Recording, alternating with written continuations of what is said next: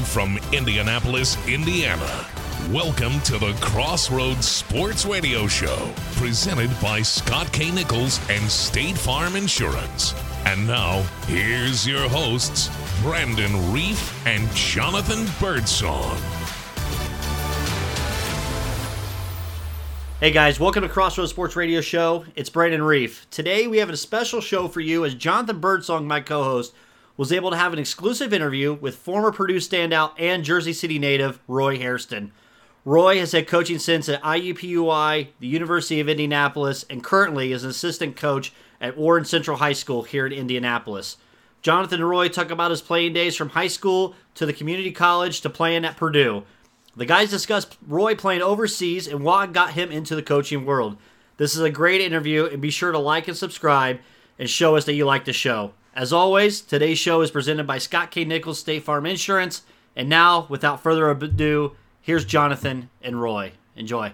All right, this is Jonathan Birdsong from Crossroads Sports, and we are sitting here with former Purdue great, Roy Hairston. Roy, thanks for coming on to the show today. No problem, man. Thanks for having me on. So, Roy, man, again, man, like I said, I gotta say thanks for coming on the show. I think there's a bit, and then we kind of, like I said, me and Roy kind of talked a little bit off air. Where are you originally from, man? Because I think a lot of people think you are from, since you went to Purdue, that you are originally from Indiana. But where are you originally from? I'm originally from Jersey City, New Jersey. Born and raised. I attended PS 41 for those listeners that may be familiar with Jersey City. Mm-hmm. And I attended Snyder High School. And then from there, I went to Hutchinson Community College. And from there, that's how I ended up at Purdue. Okay, so you went to Hutchinson Community College. Don't try to just glaze over that like you just went to Hutchinson Community College. So we talking to at that time, Hutchinson Community College is a junior college, right? But correct. You are also what other accolades did you record here while at Hutchinson? Are you not I don't know if still to this day, are you not the all-time leading scorer in Hutchinson College basketball history? Yeah, I am. Still to this day, I think it's something like 1,600 or 1,700 points, somewhere in there. Freshman of the year, my freshman year, player of the year in the conference, and also National Junior College Player of the Year my sophomore year. Okay, year there. Got you right. Absolutely. I know this, man. He's so humble. Purdue guys are so humble, man. But listen, man. So let me ask you this. So during that time, you went to playing basketball as a youth in the mid '90s, right? How did you make the decision to go to Purdue? Well, actually, I grew up a Syracuse fan, St. John's, the whole Big East, and in high school, I was recruited by Seton Hall. A few Big East schools, Georgetown came in, St. John's came in, mm-hmm. And then at the time I was a non-qualifier. I had the grades, but didn't have the SAT score. Got you. And that led me to junior college. And then, when I got to junior college, I actually, blew up, in a sense, is what they call it nowadays, right? My recruiting went off the roof, mm-hmm. and more nationally. And we actually had a guy from Fort Wayne, Indiana, named Marcus Levesque, who Purdue placed at Hutchinson Community College. I think he went to Northrop, if I'm not mistaken. Very athletic guard, high riser, mm-hmm. defender. Had committed to Purdue, and Purdue placed him at Hutchinson. So my first year in the summer, we were all playing at Hutch, just pickup games, and Frank Kendrick came in looking at Marcus. They weren't even recruiting me. They didn't even know I was there. And I must have impressed him enough, and they did the best job of recruiting me. And I felt comfortable with the decision, and that's how I pretty much ended up at Purdue. Okay. So how does your family, because I'm thinking like Purdue, Indiana, what I'm saying, how does that, and was coming to Indiana like a bit of a culture shock for you? Well, growing up in Jersey City, New Jersey, I grew up in the height of the crack era.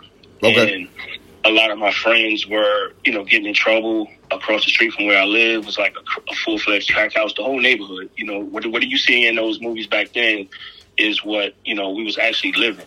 Mm-hmm. And, my mom was cool with the decision of me being away because he felt as though I would be a lot safer. You know what I mean? Mm-hmm. So going to Hutchinson was more of a culture shock than going to Purdue because, you know, it was flat. It really wasn't, you know, a lot of African American people there. It just was completely different than growing up in the city. So I already had the culture shock before going to Purdue. Okay. So when I went to Purdue on my visit, Brandon Brantley, who was one of my best friends. Mm-hmm. Oh, he's a good friend of mine too, man. Yeah, right. Yeah, exactly. So we kind of like hit it off on my visit, and I felt even more comfortable with him because we shared a lot of things from music, clothes, just a whole different thing. And I felt like, you know, that brotherly bond with him. You know what I'm saying? So he helped out the decision more than he'll ever know because I felt comfortable with him being there. I knew we was going to be there together for 2 years. So getting to Purdue really wasn't a culture shock because I already had that at Hudson, and I had you know someone that I knew I could talk to if things got a little rough, which they did. You know what I'm saying? Mm-hmm. So because he had been there for 2 years prior, so you know it was one of those deals where I got somebody I know I can lean on if things get tough. So you know that also helped in my decision making. Okay, so let me ask you a little bit about the on the court transition. So going from, again, we just talked about scoring a whole lot of points in a small matter of time at Hutch, right? So going to a place, I would assume during Purdue, everybody knows Purdue is, I'm not going to say organized, but they got a system where it's not just going to be just one total guy just going crazy, right? We know this, right? So how was that transition for you going from maybe getting a whole lot of touches to getting maybe, you know what I'm saying, significantly less on the court? Right. It was, I'm not going to lie to you and say it wasn't. It was tough. Okay. So what I did, I put my mind back to my high school days where I played with a guy by the name of Rakeem Burgess, right? He was getting all the touches and things like that. And then I came into my own, and then I figured out ways that I can affect the game without just scoring. And, you know, going to Hutch, I was forced into the role of being a scorer because they needed someone to do that. And I was fortunate enough to play with the all-time assist leader there, John Onchins, who kept me fed and things like that. And I was forced into that role at Hutchinson, right? So when I got to Purdue, okay, I can revert back to being in high school where I'm not going to get a lot of touches. But it was tough because I knew at times where if he would have put me in the right situation, if Coach Katie would have put me in the right situations with different mismatches, then I could handle the ball, I could play off the bounce, I could post up. I probably could have scored more, but we won. You know what I mean? And it's hard to go against winning for your own personal goals. You know what I mean? Because we did win, 2 Big Ten championships. The run in the NCAA tournament was not kind of like what we expected, but we also was a part of history. Winning 3 Big Ten championships in a row. Right. It was the first team since I want to say it was Bob Knight, somebody Ohio State teams or something like that. So we were a part of history. We made history, and I think our 96 group is probably one of the most underrated teams in Purdue history because we didn't have the big name star or a bunch of NBA players. And I think if we were coming out in this era with the success we've had and show a lot of NBA teams that we can play team basketball and we have individual talent, it probably would have been a different picture these days. But nevertheless, we had fun, we won. So, life goes on. Right. That's the ultimate thing I think people kind of forget with collegiate sports is that that's what you're there to do. You're there to win. You know what I'm saying? I think the word develop and that's next level. You know what I'm saying? That I get that, but you're there to win. You're there to win and get as far as the team can. And Purdue definitely is a shining example of that for sure. Tell me a little bit about your fondest memory of Purdue. Was it a big time game or, you know what I'm saying? I don't know. Yeah, a big time game or a favorite moment. On the court was actually playing against Michigan. To win a Big Ten championship in Mackey. If I'm not mistaken, I think it was an early game. and we win the Big Ten championship outright. If we lose, we would have been co-champs. Mm-hmm. And I mean, it was packed in there. You know, all of our games were packed, right? But for some reason, for this game, it just seemed like it was more people in there. It was hot. Mm-hmm. You know, Michigan had a really, really good team. They wasn't gonna, you know, just roll over. We had to battle and things like that. Mm-hmm. And Brandon had one of the most, I think, a dunk that changed the game, because Maktar Ninja was at Michigan at the time, got a dunk, and he ran back down court, waving his hands, you know, in the air to our fans and things like that. Mm-hmm. And if I'm not mistaken, the very next play, Brandon dunked on him and did the same thing going the other way. It was an and one. So, you know, I was just, you know, just so happy that we were able to close the deal, you know, on that. And then probably off the court was meeting my wife, who's my wife now. So, so those are probably the two fondest memories that I have. Okay, that's what's up, man. So tell me, so you graduate from Purdue, we transition to overseas basketball, and I know during that time, not a lot of eyes and ears, not like how it is now, man. Like, dude, I don't know how your Instagram feed or your YouTube feed looked like, man, but like I just didn't know. I didn't know at that time, and I considered myself a basketball junkie, that there were leagues like thriving across the waters, man. So how many years did you actually play? I played about 13. Okay. And then how many countries? About 7, 8. Okay.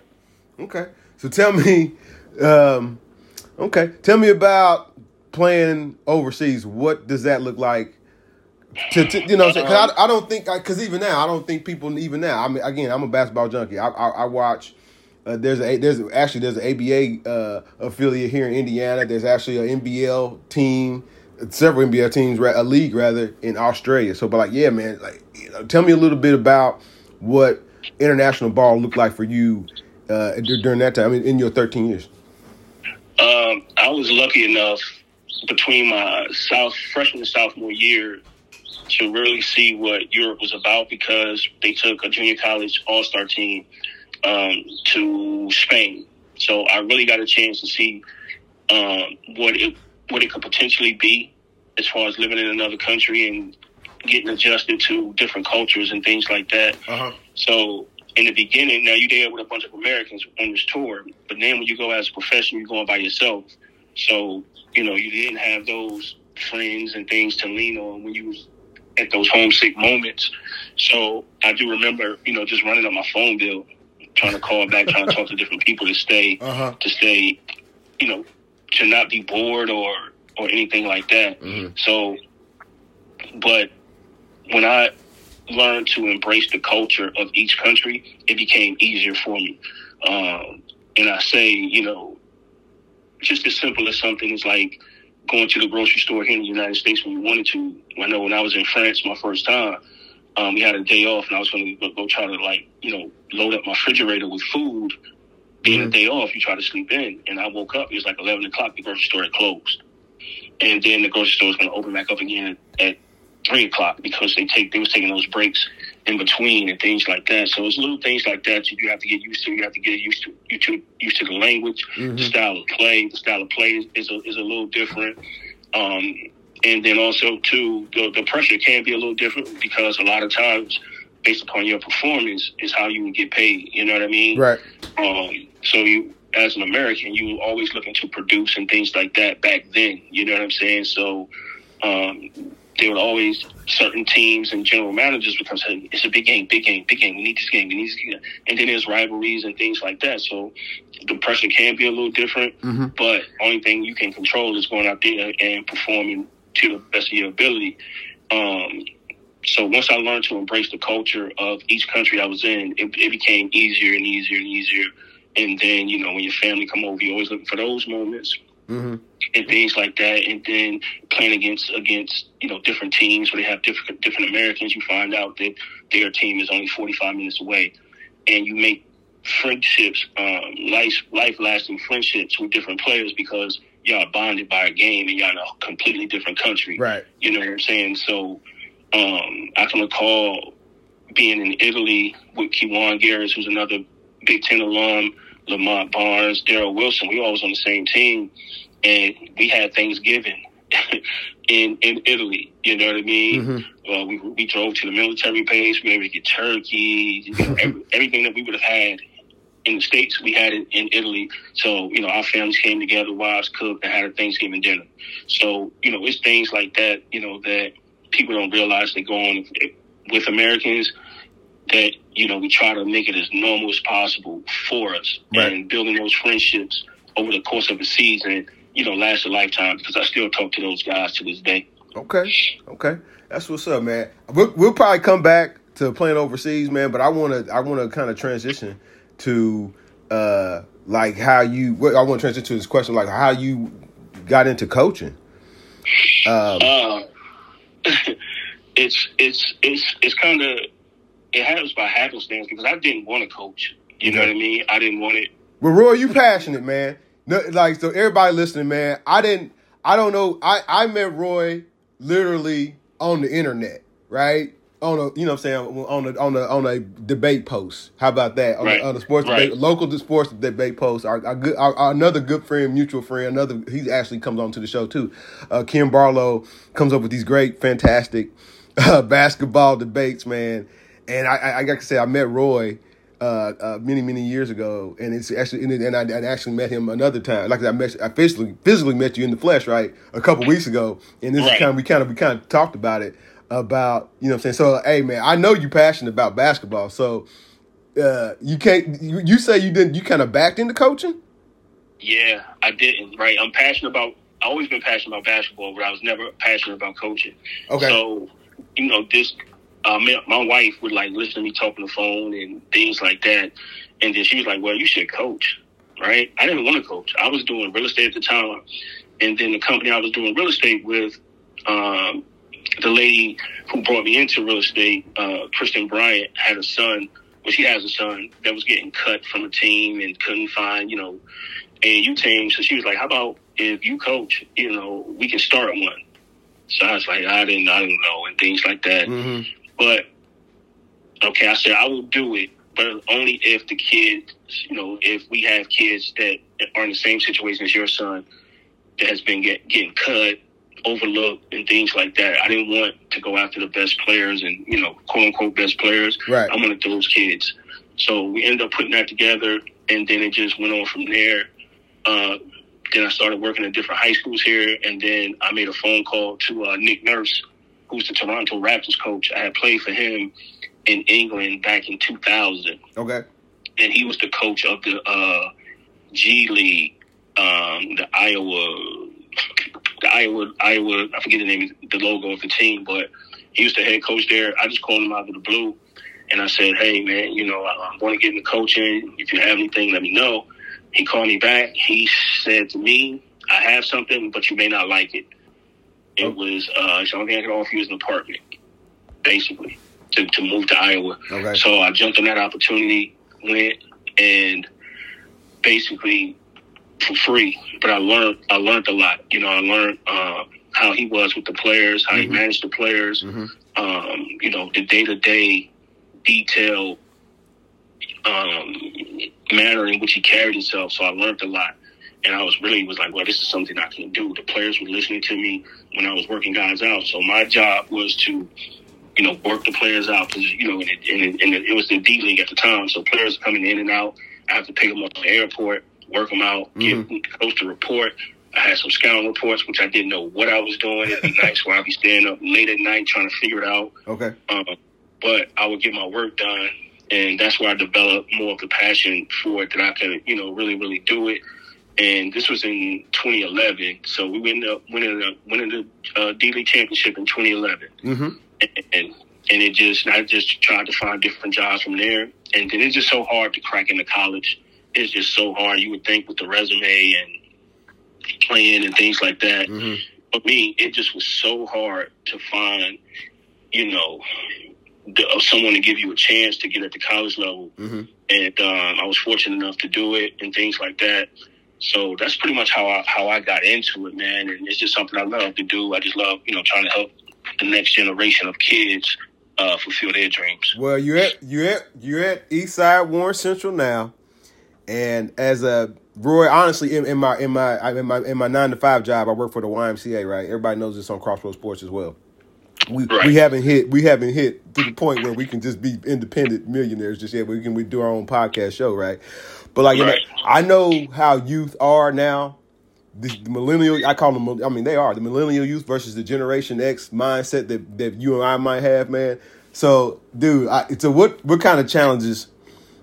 What kind of challenges are you facing as a coach when it comes to like how some of the kids' mindsets are? Because it's similar, but it's a little different. Right.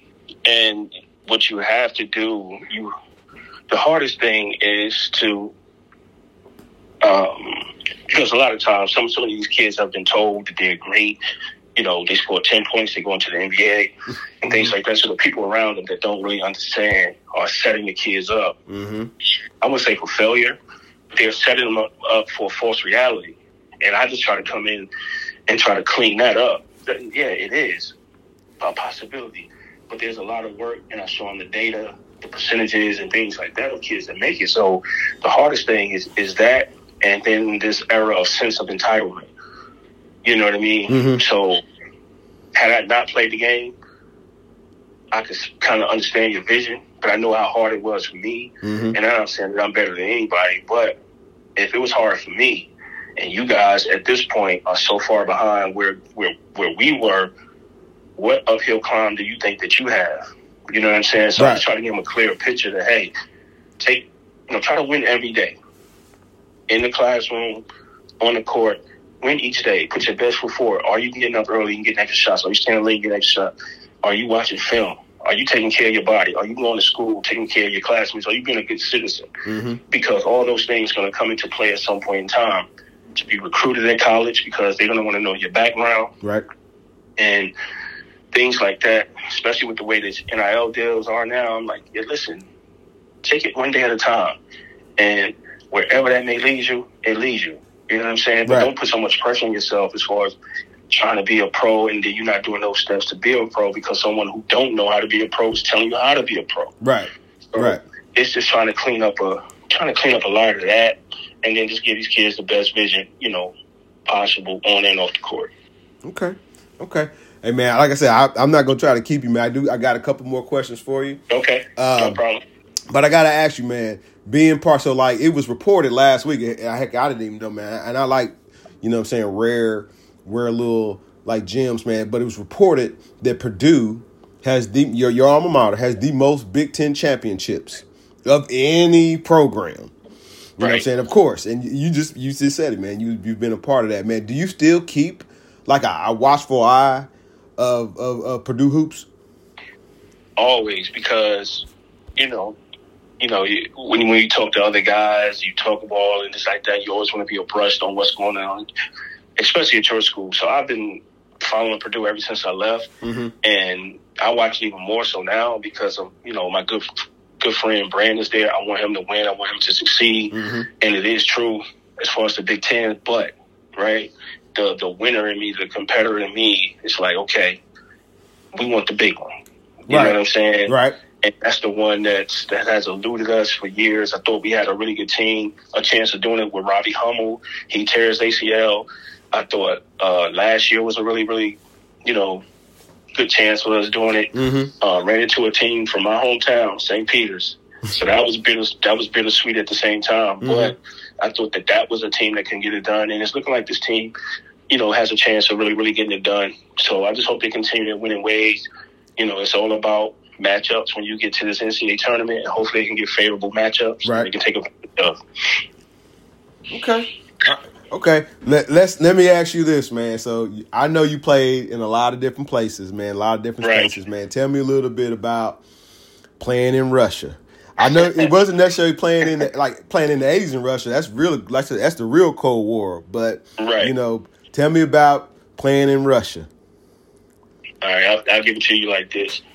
I remember driving down High School Road on my way home, and my agent called, and it was kind of not late, but it was getting towards where jobs were starting to get fulfilled overseas and things like that, especially at the level that I wanted to play at. And he called and said, "Hey, I got a good deal for you in Russia." I said, let me think about it, because, everything that you read about Russia is the first thing that comes to your mind or you've seen on TV. Right. So I pulled over, and I was like, golly, man, is this the best as they're going to get for me going to Russia? And blah, blah, blah. So, I talked it over with my wife a little bit and, said I'll go. So I go, and the look of it is exactly what I imagined it to be. Okay. Right? Mm-hmm. And so I get there. They didn't have my apartment. The apartment wasn't ready, so I'm staying in a hotel. This apartment wasn't right, so I'm staying in a hotel. So it took me about 2 weeks to find, the right apartment that I thought was suitable enough for me to be comfortable in. So we found a really nice apartment, and then, basketball is basketball. The Russian players were really, really nice, helping me adjust and things like that. Mm-hmm. And, the living is different. It's cold. We was on train rides for like 14, 15 hours to get places, because it's civil engineering. It's not so great. So now it's just trains everywhere. Right. And then you on flights, they smoking on the flight. They got their feet. They done kick the chair down on the flight. Uh-huh. It's one of those. It was an experience. Mm-hmm. And then that was my first year there. Then my second year there, I played 2 years there. Then the second year I played was it was a bigger city, nicer city, and a lot more Americans that I knew from the States were over there. And another good friend of mine, Chandler Thompson. And we actually was in my city, and I know Chan don't mind me sharing the story. We just was minding our business. It was like a pizza place, game room place, and things like that. Uh-huh. So this drunk guy just come, and you could see him like bumping people at the arcade, just was bumping them with his stomach and things like that. His little entourage, it was me, Chandler, some of our teammates, some of his teammates. And Chandler told me, he was like, Roy, I know this guy gonna try to bump into me. So we standing there, and I tried to defer it. Well, try to defer it by coming in front of Chandler. Mm-hmm. But the guy beat me there. He bumped Chandler. Chandler bumped him. Boom. And you hear a bunch of Russian talk, a bunch of American talk. So our teammate's like, yo, let's get out of here. We got to get out of here. We got to go. Mm-hmm. So come to find out, this guy was a big-time Russian mob boss. Oh, man. Our teammates had to, diffuse it. It's like, hey, it was a big mistake because understands American basketball players, blah, blah, blah, blah, blah. So according to them, it was like a really, really big situation that they had to diffuse. Right. Pretty much for our safety. But luckily, they did a good job of diffusing it. Absolutely. And that's why, I can relate to Brittany Griner, because my agent told me, hey, they are strict with these type of rules. Don't get yourself in any trouble where we have to, do some things to try to get you out of there. And also, too, I met Mahmoud Abdul Rauf over there. Okay, he played over there. Okay, yeah. Yeah, and that was my first year there. And that documentary that's coming out, he told me a lot that happened that's going to be in that documentary before it came out. So I'm excited to see it. One of the most peaceful, pleasant brothers I've ever met. Okay. Highly educated, man. He put me on some things that goes on in the world years ago that I'm seeing play out now. So he was definitely before his time, man. And I felt so bad for him. Right, the way everything kind of shook out here in America. You're right, he was absolutely. So humble and so at peace in his faith and everything that went on, that he was okay. He was over there with his spiritual advisor. Mm-hmm. And that's fact, on the plane ride back from the States, from Russia to New York, we sat beside each other, and that's how I learned, so much about him. It was like a Christmas break, I think, and that's how I learned so much about him, man. One of the most genuine, peaceful, matter of fact, one of the best conversations I've ever had in my life with a human being. Okay. Well, Roy, man, I kind of kept you over. I do apologize, but listen, man, this is not going to be our last time chatting up, man, because we still got to talk about. We're going to get you booked on to a live show. Yeah, we got to talk. We got to talk about Jersey and hip hop and your love for your town, man. Because everybody, our homie Brandon don't show the love for Jersey like he should, man. But if you want to shout out Jersey, man, one time, man, take us out, Roy. Hey, man, Jersey City. Born and raised, I wear it on my chest. I walk with it. It's just a part of me. It is me. So, salute, Jersey City. Thanks, Roy. Thanks for calling. No problem, man. Anytime.